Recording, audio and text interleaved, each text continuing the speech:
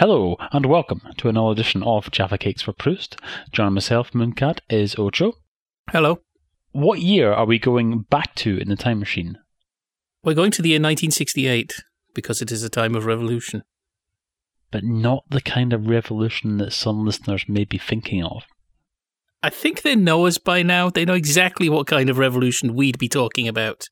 And as I said that, I also just remembered that everybody who is listening to this has in some way seen the link, and it actually says that the subject matter is London Weekend Television. So, yeah, there's no point in trying to do any funny business in the opening of the show, because nobody's listening to it completely oblivious to the subject. Originally, we were going to talk about the whole ITV franchise change in general.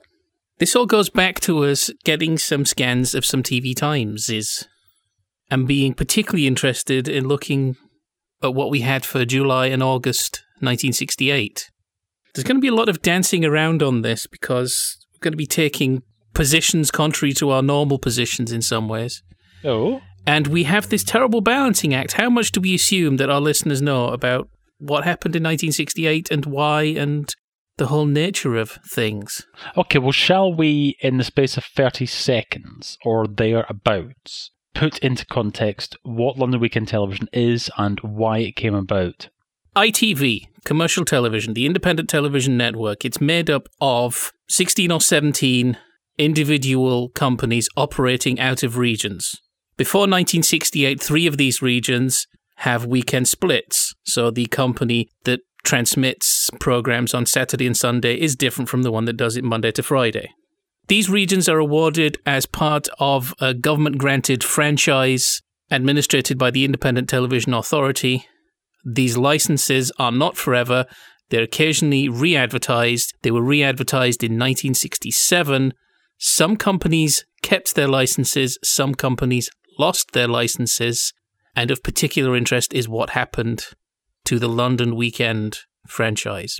So ITV, it's raison d'etre. That's right, isn't it? Oh man, you are getting into this I've been London watching Weekend mindset. Well, I've been watching clips of Aquarius, for goodness sake. But their thing from the outset was that we're going to give people what they want and not what television people think they should have, which is a sort of dig at the BBC. Because BBC refine values to educate, to inform, and to entertain. Now, it's not as if there wasn't any education or information on ITV, but the emphasis was very much on entertainment. And quite understandably, because of course it was commercial enterprise. Early ITV actually had infomercials, believe it or not, which were outlawed a few years later. But you had little sort of televisual magazines, which were programs that were purely there to sell you particular products. But the ITA tightened the rules a few years later, and so it was then strictly, for a long time, I think about it, sort of 30 years or so before you then got things like sponsorship and what have you cropping up. It was very much, program, advert, program, advert. The BBC had similar things in the early days of television. They just didn't really mention brand names. They were called shopping guides. There's an idea of the kind of thing that was out there, but I don't think brand names and prices were mentioned. ITV's been going, as you said, for 13 years at this point, relatively successfully. There has been a publication called the Pilkington Report that was commissioned in 1960 and published in 1962, in which some of the finest brains in the country got together and said, ITV is a bit populist. Maybe we need to broaden our horizons. The Pilkington Report led to the start of BBC Two, and for a little while that's where all your highfalutin arty business was. However, as you said, franchise round comes along, 1968, and here's this consortium mainly made up of ex-BBC people and led by David Frost, and they have this idea that they can bring something a bit more cultural to the masses on commercial television. We've watched some documentaries, and there seems to be a narrative being sold that London Weekend came in and it was too highfalutin and they tried to bring culture to the masses and they shouldn't have. I'm not sure how much I agree with that being entirely the problem. I think it's partially an attitude problem. Because ITV had not been wall-to-wall, take your pick and double your money. Even ATV had shown operas. ABC had Armchair Theatre, which had started out as being fairly mainstream and quite middle class, supposedly, but had been shaken up. Well, maybe I'm buying into another narrative, but the story is, partially shaken up by Sidney Newman coming in to their drama department and them getting a little bit more kitchen sink in some of their productions. Of course, you have Granada, which definitely has an ethos of television as people's theatre, among other things, and they're producing some very hard-hitting work. One available on DVD, Sergeant Musgrave's Dance, adaptation of a stage production, with a 19-year-old John Thor, if you're interested, Birdie. Does he look like he's 19, though? Oh, hell no. So ITV could do culture and had been doing culture. I think it's partially a class thing, because it's the kind of frothy entertainment they're doing is the kind of frothy entertainment that working people like, and they are being given too much of it. So I think London Weekend is partially the Pilkingtonisation of ITV. I'm not saying that the Pilkington Committee were necessarily a bunch of snobs, but I think there are some underlying assumptions and biases coming through there that were overlooking the work ITV had been doing. Again, an attitude thing. Not a case of, look, do the things you do really well better.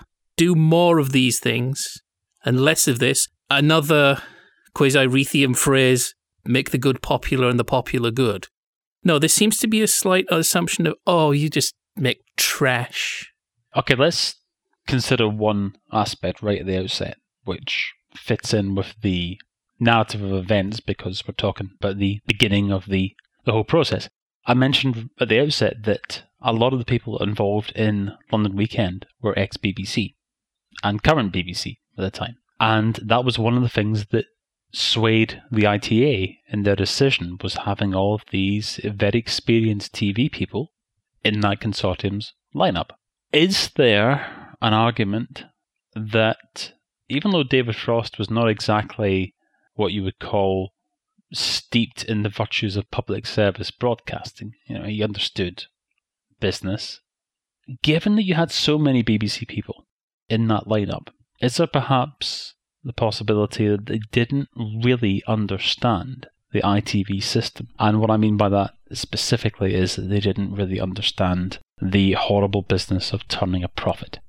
The business of turning a profit, also the business of getting networked. Business of turning up at the meeting and saying, we have made this show, you should put this on in all the regions because it's so good. You should not show one of your other shows. Mm-hmm. But again, that is the business of turning a profit, because if Lou Grade at ATV, of course he's quite often seen as sort of LWT's bogeyman within the ITV system, if he's presented with a lineup, and we'll talk about some of the programs in a minute, if he's presented with a lineup that he does not think is going to get eyeballs on Saturday night, then straight away he's thinking about the profit margin for ATV. There's also partially revenge, maybe. Yes, possibly, yep. His company, ATV, had the London Weekend franchise, and I think everybody knew they were probably going to be shown the door. And they were. So he's already got an interest in not taking London Weekend's programming. There's one thing that I haven't spotted in the research that we've done for this program, and maybe it's just a huge omission on my part, and maybe we'll be flooded with press cuttings and what have you. Having gone through those TV Times, because we've got hold of about sort of 1,000 or so scans of TV Times a couple of years back, and a lot of them from the 1960s and what have you. We've got things like the Pilkington Report. We've got things like BBC people wanting to get into the ITV system and so on. We've got the ITA with their broadening ITV's scope and what have you. And there's always, of course, politicians and other people to please. The one group of people that I don't really see figuring in any of this are the viewers. I don't remember seeing page after page after page of letters in the TV Times throughout the 1960s saying, God almighty, why is ITV so bloody awful? I don't remember seeing press cuttings week after week after week in the newspapers then saying ITV was getting its arse kicked in the ratings week after week. Okay, I admit that I am a card-carrying Philistine. I've said that many times in Sitcom Club. And I sort of overplay that a bit, but I'm really not into the arts, despite having sat for a Jean-Luc Godard film, but there were reasons for that. Part of me is sort of trying to impress a bird. No, it was a university course. Any other circumstances, yes, it would have been, but no, just in that one year. Where was I? Part of me sort of thinks, what was wrong with ITV? Why did ITV have to be fixed, especially as BBC Two had come along? And BBC One wasn't exactly producing 24/7 bingo numbers or anything like that. They were doing gritty drama on BBC One as well. What was the need for ITV to suddenly develop a penchant for higher education as well? It's a problem of outsiders in some ways. Well-meaning outsiders. Well, yes, but we've seen the most recent thing. I watched a documentary where they go back and interview a lot of people who were there at the time. Frank Muir, Humphrey Burton, people who were part of the original consortium. And they're talking about ITV like they didn't like it. It's one thing to come in and say, look, I can see we need a clean sweep. But come in and say, well, what you've been doing before is rubbish, and I'm here to show you how to do it better. And I've never worked in this environment before, so I think I know what I'm talking about. It's interesting, actually, that documentary also features Jimmy Hill, who was another of the people who was poached for the new consortium. And he put it perhaps a little more bluntly than some of the others who were interviewed, and said the system, the ITV system, did offer the opportunity to make a pretty good load of money for the individuals as well as for the company. It was a chance to do the same job for more money. I've read testimonies of BBC people who said that once ITV came in, that you would hear of a BBC guy. And we're talking even down to backroom boys. It's like, oh, where's he gone? Oh, he's gone off to the commercial side and he's doing the same job for twice as much. Right, we're talking about an attitude problem. Bring on that Michael Peacock quote. Okay, so my jaw hit the ground when I saw this. There was a newspaper article from a few weeks before, it was from July, and it mentioned about how David Frost and his consortium were going to blow away the cobwebs of stuffy old ITV and Lou Grade in particular with his tatty end of the pier variety. And Michael Peacock, who was controller of BBC One, then poached to be controller of LWT, he said, you will not have to be a moron to get something out of London Weekend Television as a viewer. Now, you said yourself a moment ago about the importance of getting your programming on the network.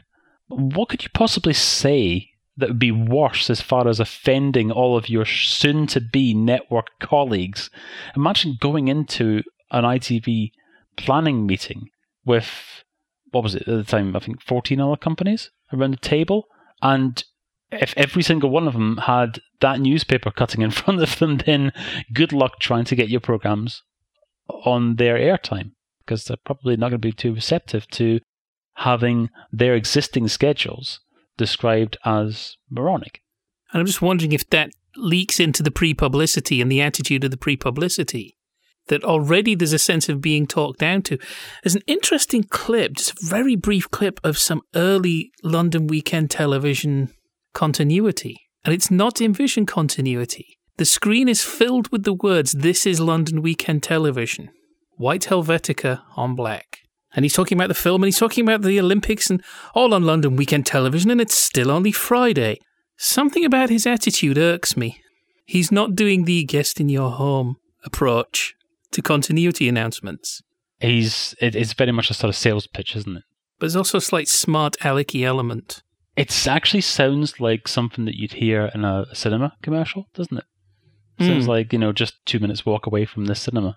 But this could all be bias on my part because I know how the London Weekend story went. But earlier on, I sort of cast a bit of doubt on this narrative that were too highbrow. Let's look at their opening night.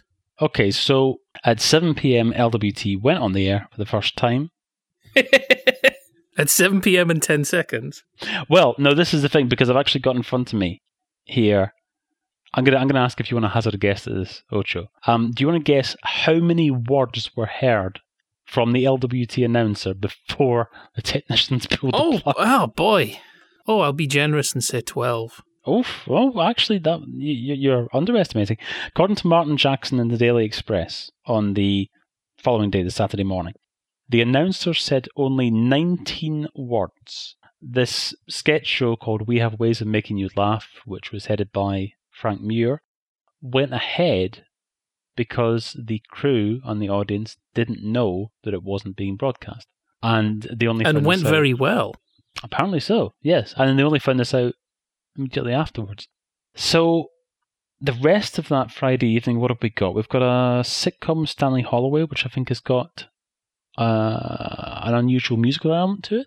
Well, the theme tune was composed by Paul McCartney, performed by the Black Dyke Mills Band. I'm not too sure what Thingamy-Bob is about. All my research is I didn't bother to look that up. And that's followed by The Untouchables, an import, an action show. That's not going to frighten the horses. Then you've got Frost on Friday. Friday nights is current affairs-based David Frost night. I'm not sure quite enough emphasis is put on this. People mention it as one of the things about early London weekend, David Frost 3 nights a week. But I think maybe that more needs to be said about the resentment that would bring about in network meetings and the possibility of exhaustion from the audience. Well, we've got 3 distinctive David Frost programs in this lineup. As you said, Friday night is sort of current affairs night, and LWT at the outset did intend to have quite a large expanse of current affairs programming, which eventually they curtailed within the first year of their output as, I believe, a money-saving exercise. Saturday evening David Frost was a chat show, and Sunday night David Frost was the variety show, effectively a modernised Sunday night at the Palladium. That was our point. Friday night does not look too frightening from an old ITV point of view. Saturday night is the one that the documentaries seem to love. There's one particular show from Saturday night that keeps getting dragged out. Because again, Saturday night, we've got a variety show with Tom Jones. We've got David Frost on Saturday. It's at 10:30 when we have the Saturday special. That's the one they all point to as an example of London weekend going wrong. Now, when you say Saturday special, straight away I'm thinking of Lulu or Shirley Bassey or Cilla Black or something like that. It sounds like the kind of big sort of entertainment spectacular, probably Peter Knight with the orchestra and what have you, and Bill Manor special guest. There was a subsequent Saturday special with Tony Bennett. Oh, well, there you go then. Yeah. So who did they have on this Saturday special, the first Saturday on London weekend, it's The Soldier's Tale, music by Igor Stravinsky, book by somebody I haven't bothered to write the name of in front of me. There's a TV tie-in book, is there? That's what you say. Look, when it's a musical show, the words is the book. It's not quite an opera. And who's the conductor, man? Is it Ronnie Hazelhurst or what? Well, Yehudi Menuhin. That's the guy. Is playing the violin. In Vision as well.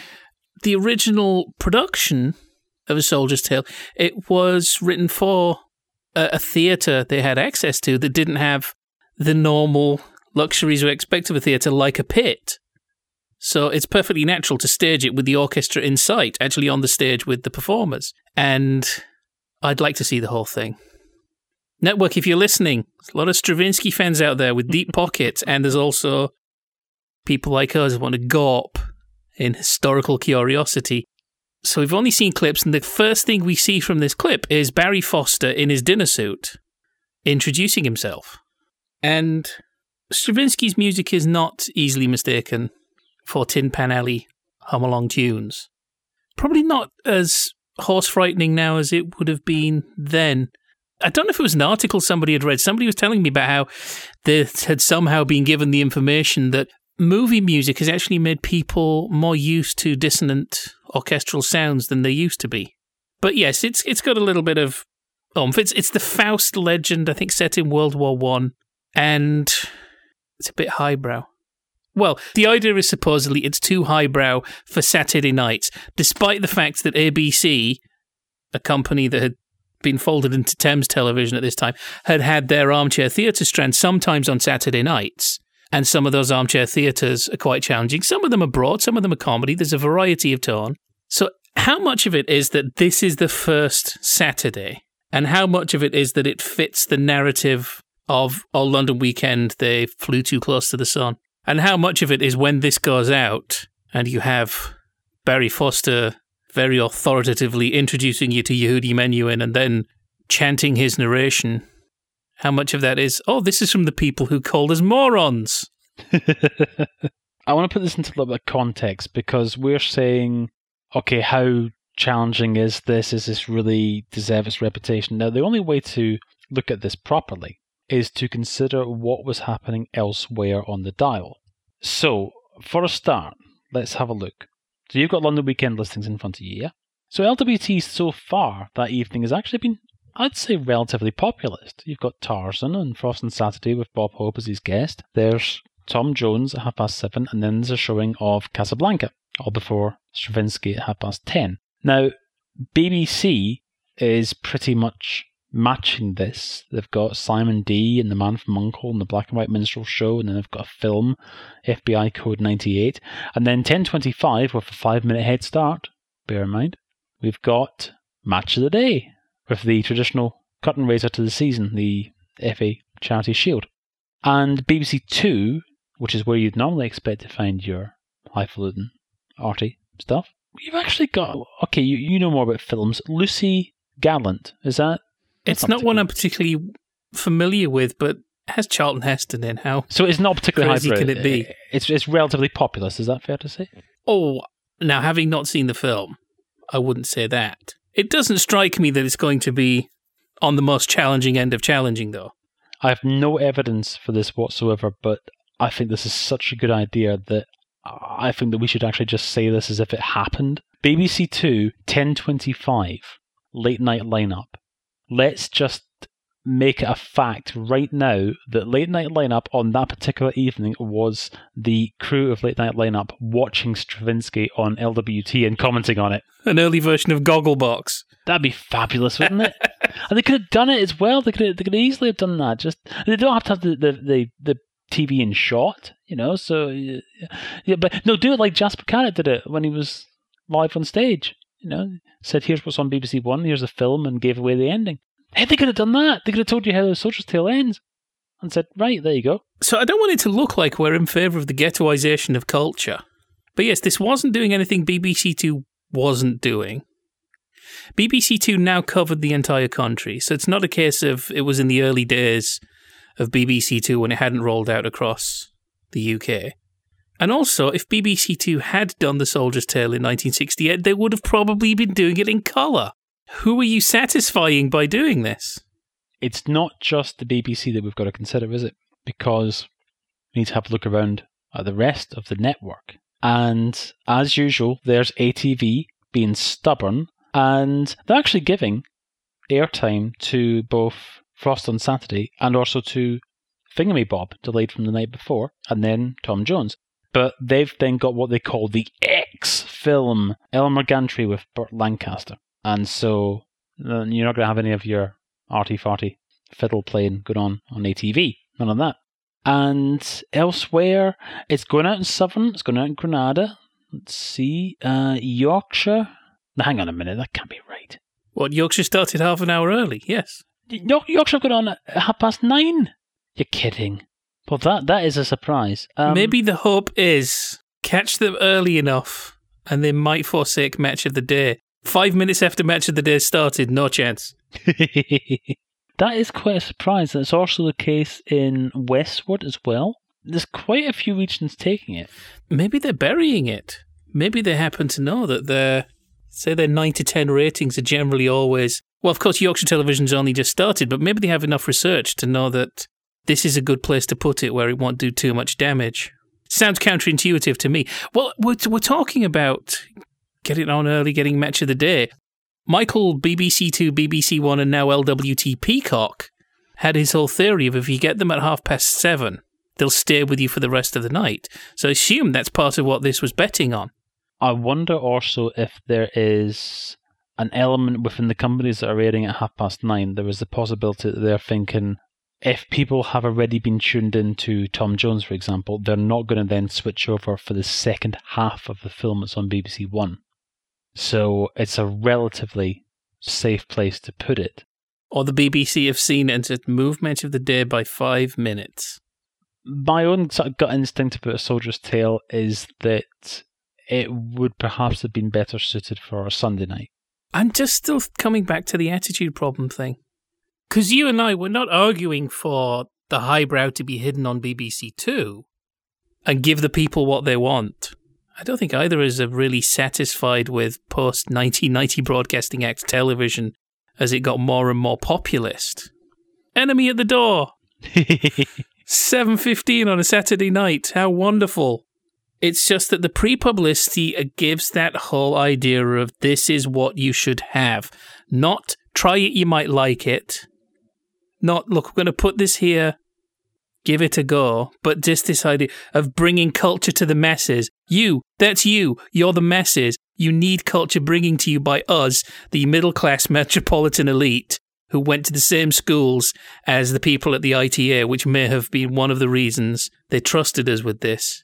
But London Weekend seems to be television by television people for television people. It's that, weird balancing act and weird sort of contradicting ourselves. Dumbing down is bad. On the other hand, some of those traditional working class jobs, manual labour, that kind of thing, is mentally tiring in a way that intellectual fields probably are not. It's not so much a case of the working classes are not educated enough, that's why they're doing those jobs. That's an assumption that you find both sides of the political spectrum. And yes, it's not such a bad idea to say, look, I know you're tired, but we can't just keep giving you everything you want.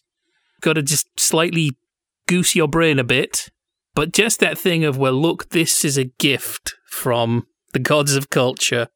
Okay, this is going to sound like a weird deviation, but something's just sprung to mind just now. And I think that, because your musical knowledge is much better than mine, so I think that you'd be better placed to actually explain what this was for anybody who didn't see it. But the Eurovision Song Contest this year did very good viewing figures for BBC One, as it always does, and everybody knew exactly what they were getting from the moment that they sat down until the moment that they finished, except for that wonderful little half-time musical piece. Now, can you describe what that musical piece was? Because I'm not quite sure exactly what genre you would call that. Oh, the percussion piece. Yeah, you do realise that that's the time most people go to the loo and then go get something to eat and drink and come back for maybe the second half of the musical piece, or they have a chat, or they look away.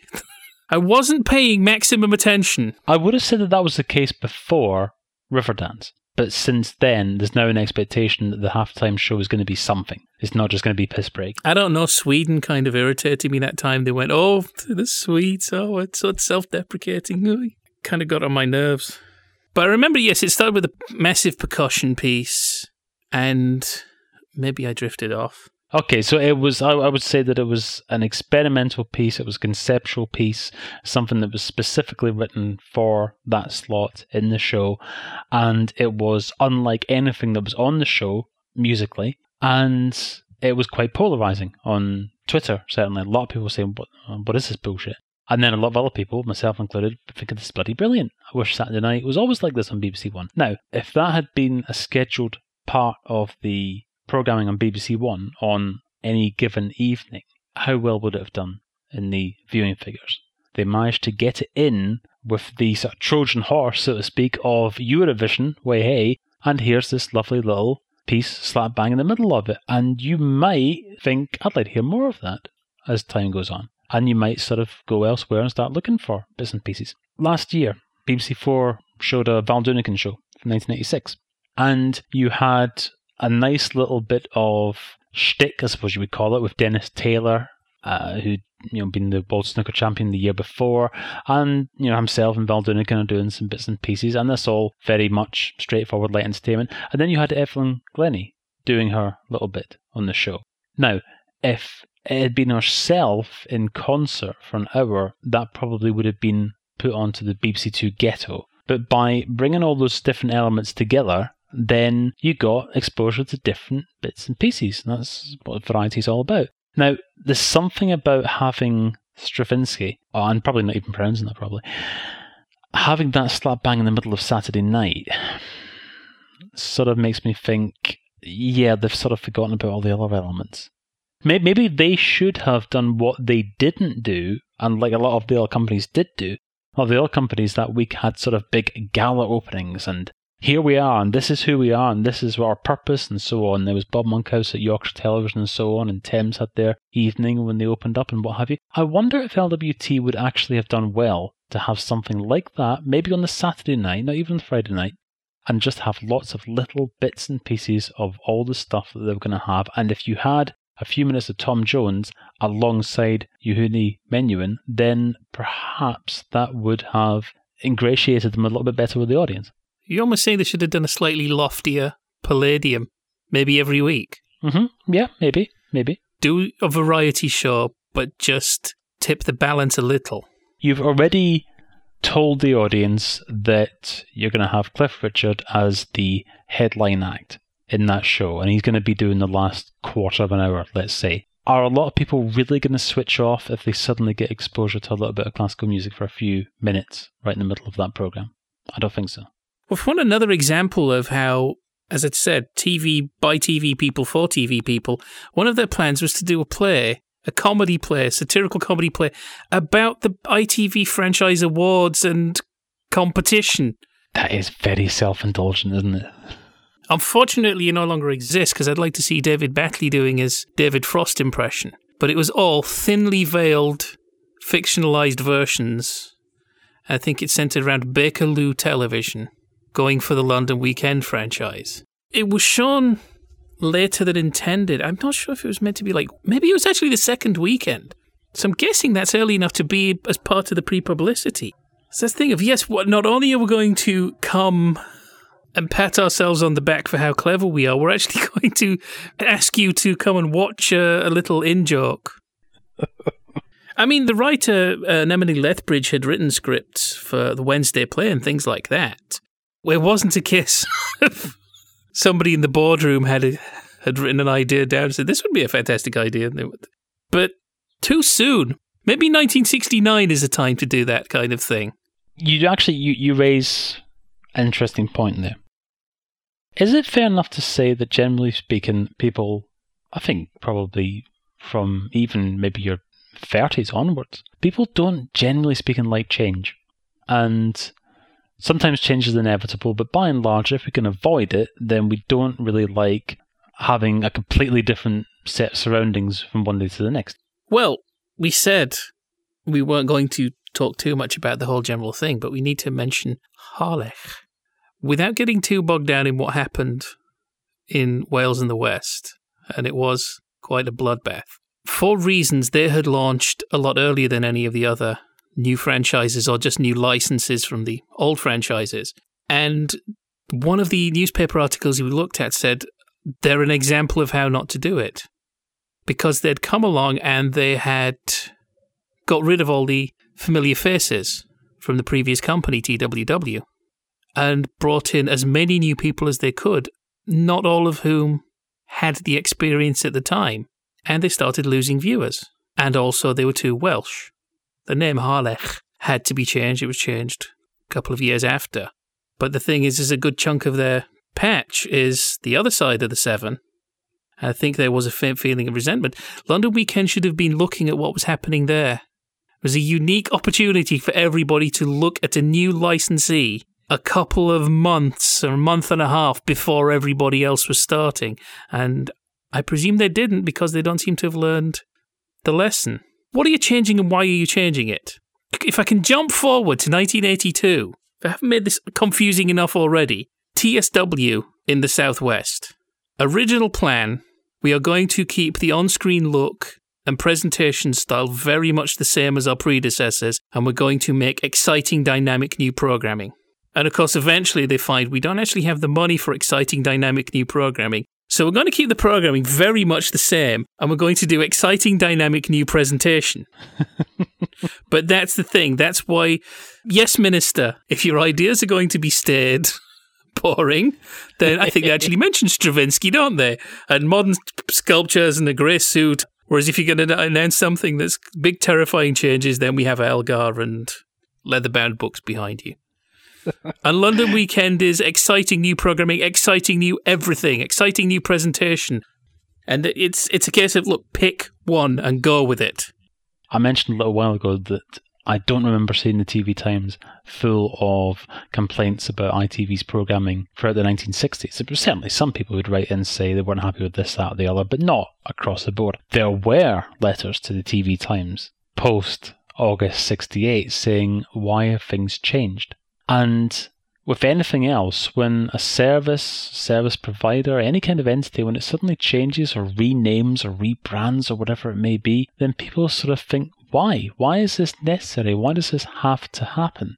And yeah, something like that. I mean, a play about the actual process itself. I mean, that really should be a discussion on Late Night Lineup.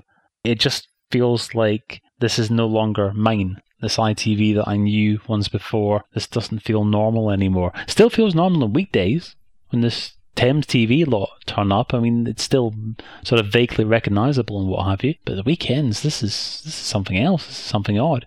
I wonder what's on BBC One. You mentioned the second weekend. Of course, by the second weekend, we don't have LWT or Thames or anything else. We've got ITV for a couple of weeks. One of the things that occurred to me was saying the narrative that sold they were highfalutin and that's their downfall. Yeah, surely maybe the really big downfall is the fact that they were gone for 2 weeks. They only had a first weekend and no second or third. Did they have a fourth weekend? The Sunday night is August the 4th, the first weekend. August the 5th, well, you're the strike expert. Okay, so it had already started before LWT came to air. There were sporadic ACTT disputes across the network, and they were partially as a result of new companies, new working practices, and so on. And you had specific disputes in some regions to do with demarcation, for example. You also, around about this time, when it came to a head a couple of years later, you had disputes involving the use of colour equipment. And Yorkshire Television, of course, was the first all-colour studios and what have you. Anyway, the upshot was that the management managed to keep the service staggering on over the course of the weekend, and we had a Frost on Sunday programme that came from the World of Sport studio, and it was the management who were running the cameras and so on. By the following Monday, in order to then keep the show on the road, so to speak, the ITV companies, for the first time ever, and really the only time in its history, apart from a couple of days after they were on strike in 79, came back then, you had a network ITV service. And you had strange situations like, for example, adverts going out nationally, and some national advertisers getting a bargain in comparison to the normal prices that they would have had to pay to get UK-wide coverage, and other companies who only wanted to advertise their carpet warehouse in Bradford, let's say, having to suddenly be faced with the choice of, well, if you're going to put an advert on ITV, then you're going to be across the nation, and this is how much it's going to cost. So ITV's collapsed into one service with network continuity, and by a lovely bitter twist of fate, the Frost on Sunday programme, for example, is replaced with repeats of ATV's Morecambe and Wise. So it's almost like Lou got his revenge on Frost within week 2. Managed to personally displace him. Yeah, so we just looked at the first weekend. Weekends 2 and 3 are the independent television unified service. So I'm wondering how much of that is also to blame. The loss of momentum, the general confusion. For all we're saying you shouldn't call them morons, they're not going to be that bothered, that much obsessed with differentiating between which company's bringing them which show. I'm guessing it must have depressed viewing figures across the board. I don't want to get too off topic here, but I want to take issue with something and then immediately do an about face and pretty much back it up, which is going to sound strange. But I mentioned before about the documentary, The Battle for Saturday Night, that was on BBC4 last year, presented by Michael Grade. And they touched on the early days of LWT, and that's where we actually saw the footage of The Soldier's Tale. Michael Grade implied in that because of the state of LWT in its early weeks in 68, it was going to be 10 years, effectively, before ITV had a last shot at getting the audience on Saturday nights.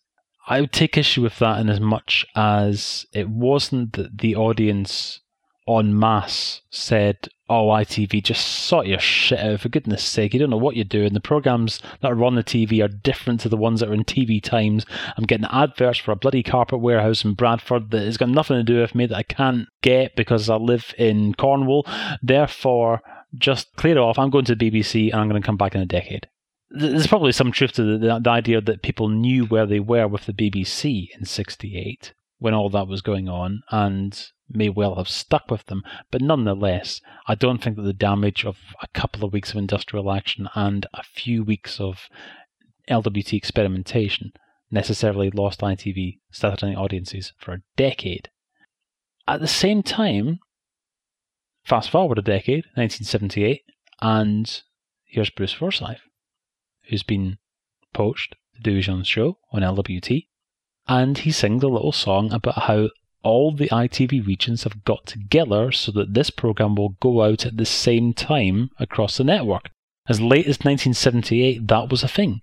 And it is something that you see looking back at the listings throughout the 1970s, that you have each and every region sort of doing their own thing. Now, it's not so much, I don't think, a problem as it would be these days. If suddenly 14 different parts of the UK had all slightly tinkered with this Saturday night's ITV schedule and all the programmes are going out at slightly different times, then you'd see Twitter have a bit of a meltdown.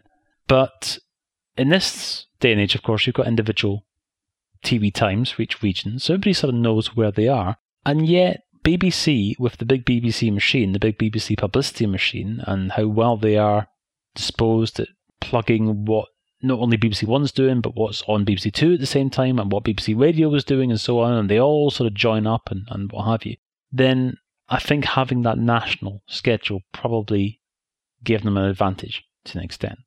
So how true or false do you think this thing is, that they were too highbrow? You can argue with the ratings, even though different companies would have different companies taking measurements, and they'd argue the toss about whose measurement was best placed. The BBC did do better with its schedules opposite LWT's programming, by and large, and the majority of the ITV companies bailed on LWT within the early weeks, looking at the schedules, having a look at where David Frost was positioned, apart from ATV, obviously. Most of the other companies, within a few weeks, have joined ATV in nudging the LWT programmes to the edges of the schedules. Big game for Yorkshire Television, Friday Night Gazette, generally going out at 9 o'clock in most places rather than 11 o'clock. Though, that being said, YTV made a Joe Orton play. Mind you, Rediffusion, before all this had happened, done a version of Entertaining Mr. Sloan. That's why I'm leery about buying too much into it. It was the age of the Wednesday play, the rise of Dennis Potter. Is it just because it was Saturday night? And the other thing is that the slight sweetening you get in documentaries.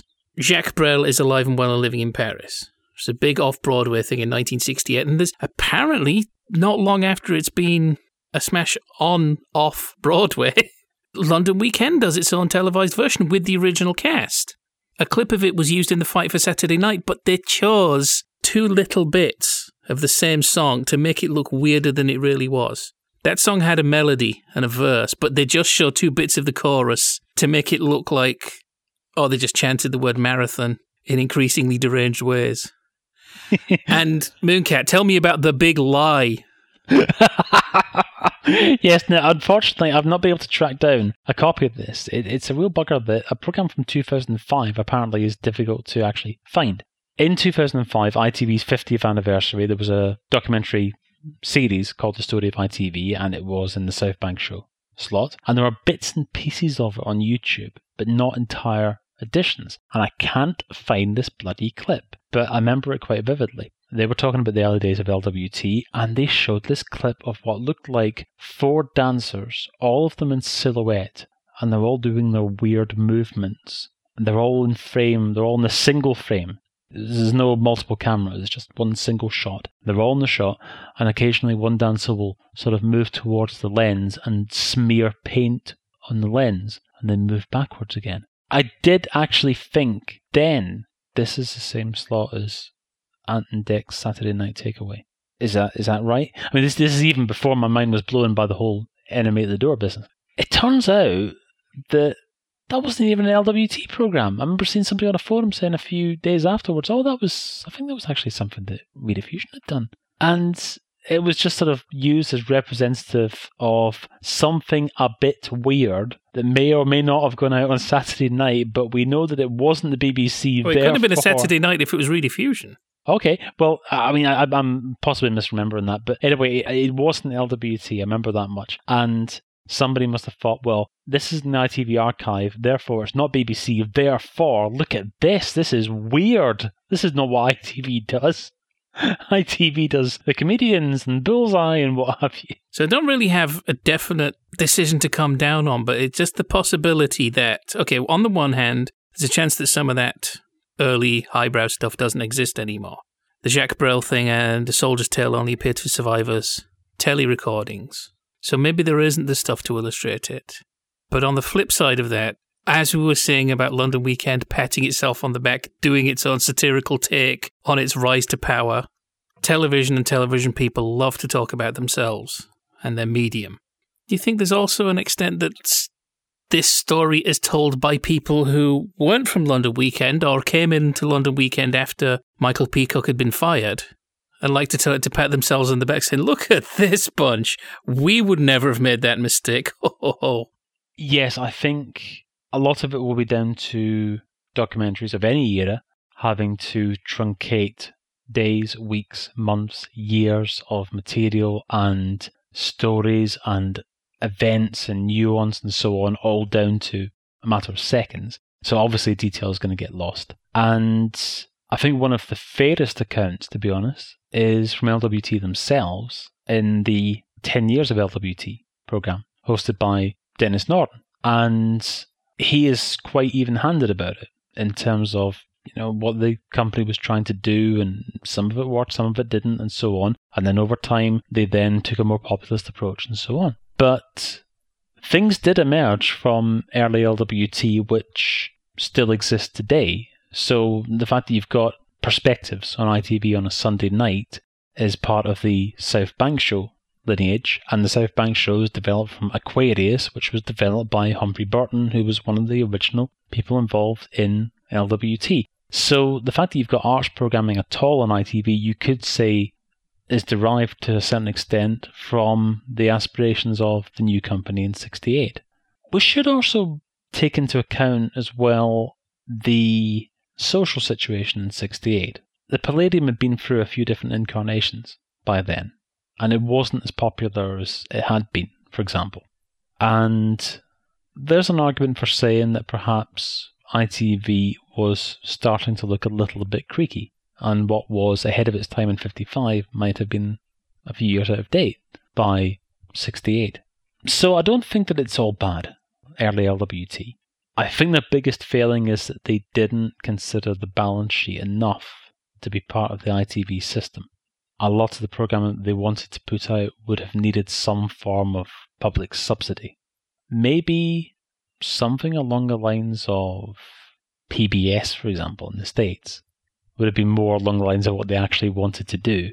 But that just wasn't the funding mechanism. There was not going to be any license fee money, obviously, because that's for the BBC alone, and the money was going to come from the advertisers, and the advertisers want eyeballs. And you can say as a program controller, look, we had 1 million people watching that concert, that classical concert the other night.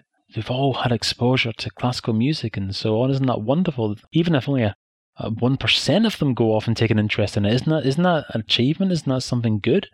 But then the advertisers are saying, yeah, but when you showed that Sean Connery film last week, you had 10 million people. 10 million people who were watching our advert for Shredded Wheat.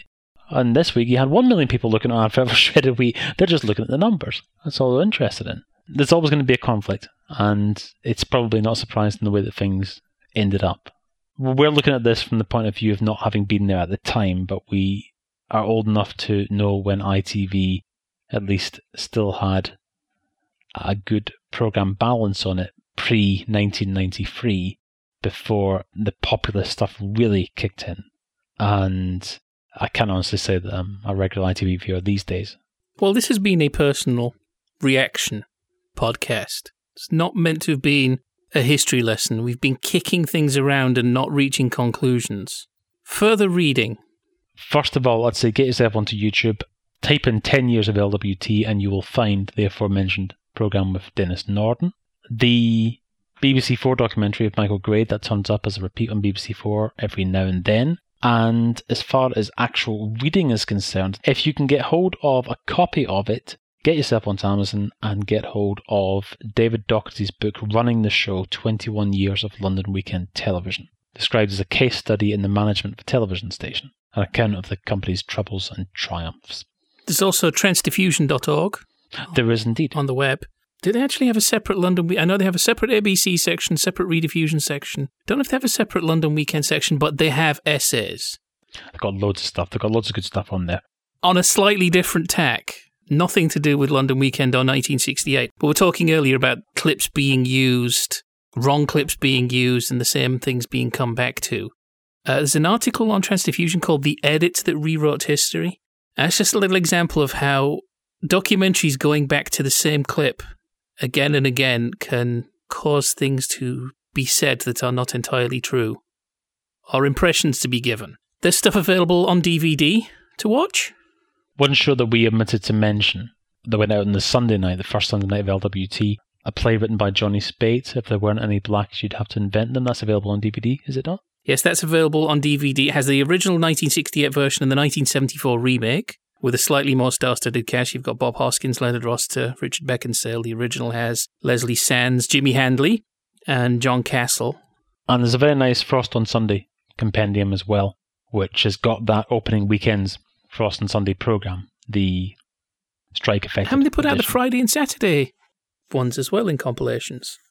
Yes, they have. There are also Frost and Friday and Frost and Saturday compilations available. And fortunately, though, after all the dust had settled over London Weekend, everybody learned their lesson, and nobody ever tried to do anything too highfalutin on a new franchise on ITV ever again, apart from 1983. Oh, and who was at the centre of that? The Mission to Explain. Great days. And then you end up with foolishly thinking, people don't just want to hear sitcom podcasts. They want to hear vague reminiscences of things that the contributors can't even remember. Hang on, surely we should have started the podcast like this and then finished up by just dissecting Not Your Nelly. We've done this the wrong way round. There's a good reason we started with the Children's Film Foundation. Maybe this should have been cast 3 or 4, that's all I'm saying. I'm sorry, everybody. I hope you enjoyed Bootle Saddles. Next time, we'll have to consider very carefully what we talk about. Do you want to talk about a topic, or do you want to talk about something we can watch and dissect? I want to talk about more vagaries. I want to talk about the intangibles. Well, we'll be back next month, and you'll find out what won the day, populism or vagueness. And don't forget, next week there'll probably be another sitcom club. Next week I think it's meant to be Going Straight. And we'll be back next month on Jaffa Cakes for Proust.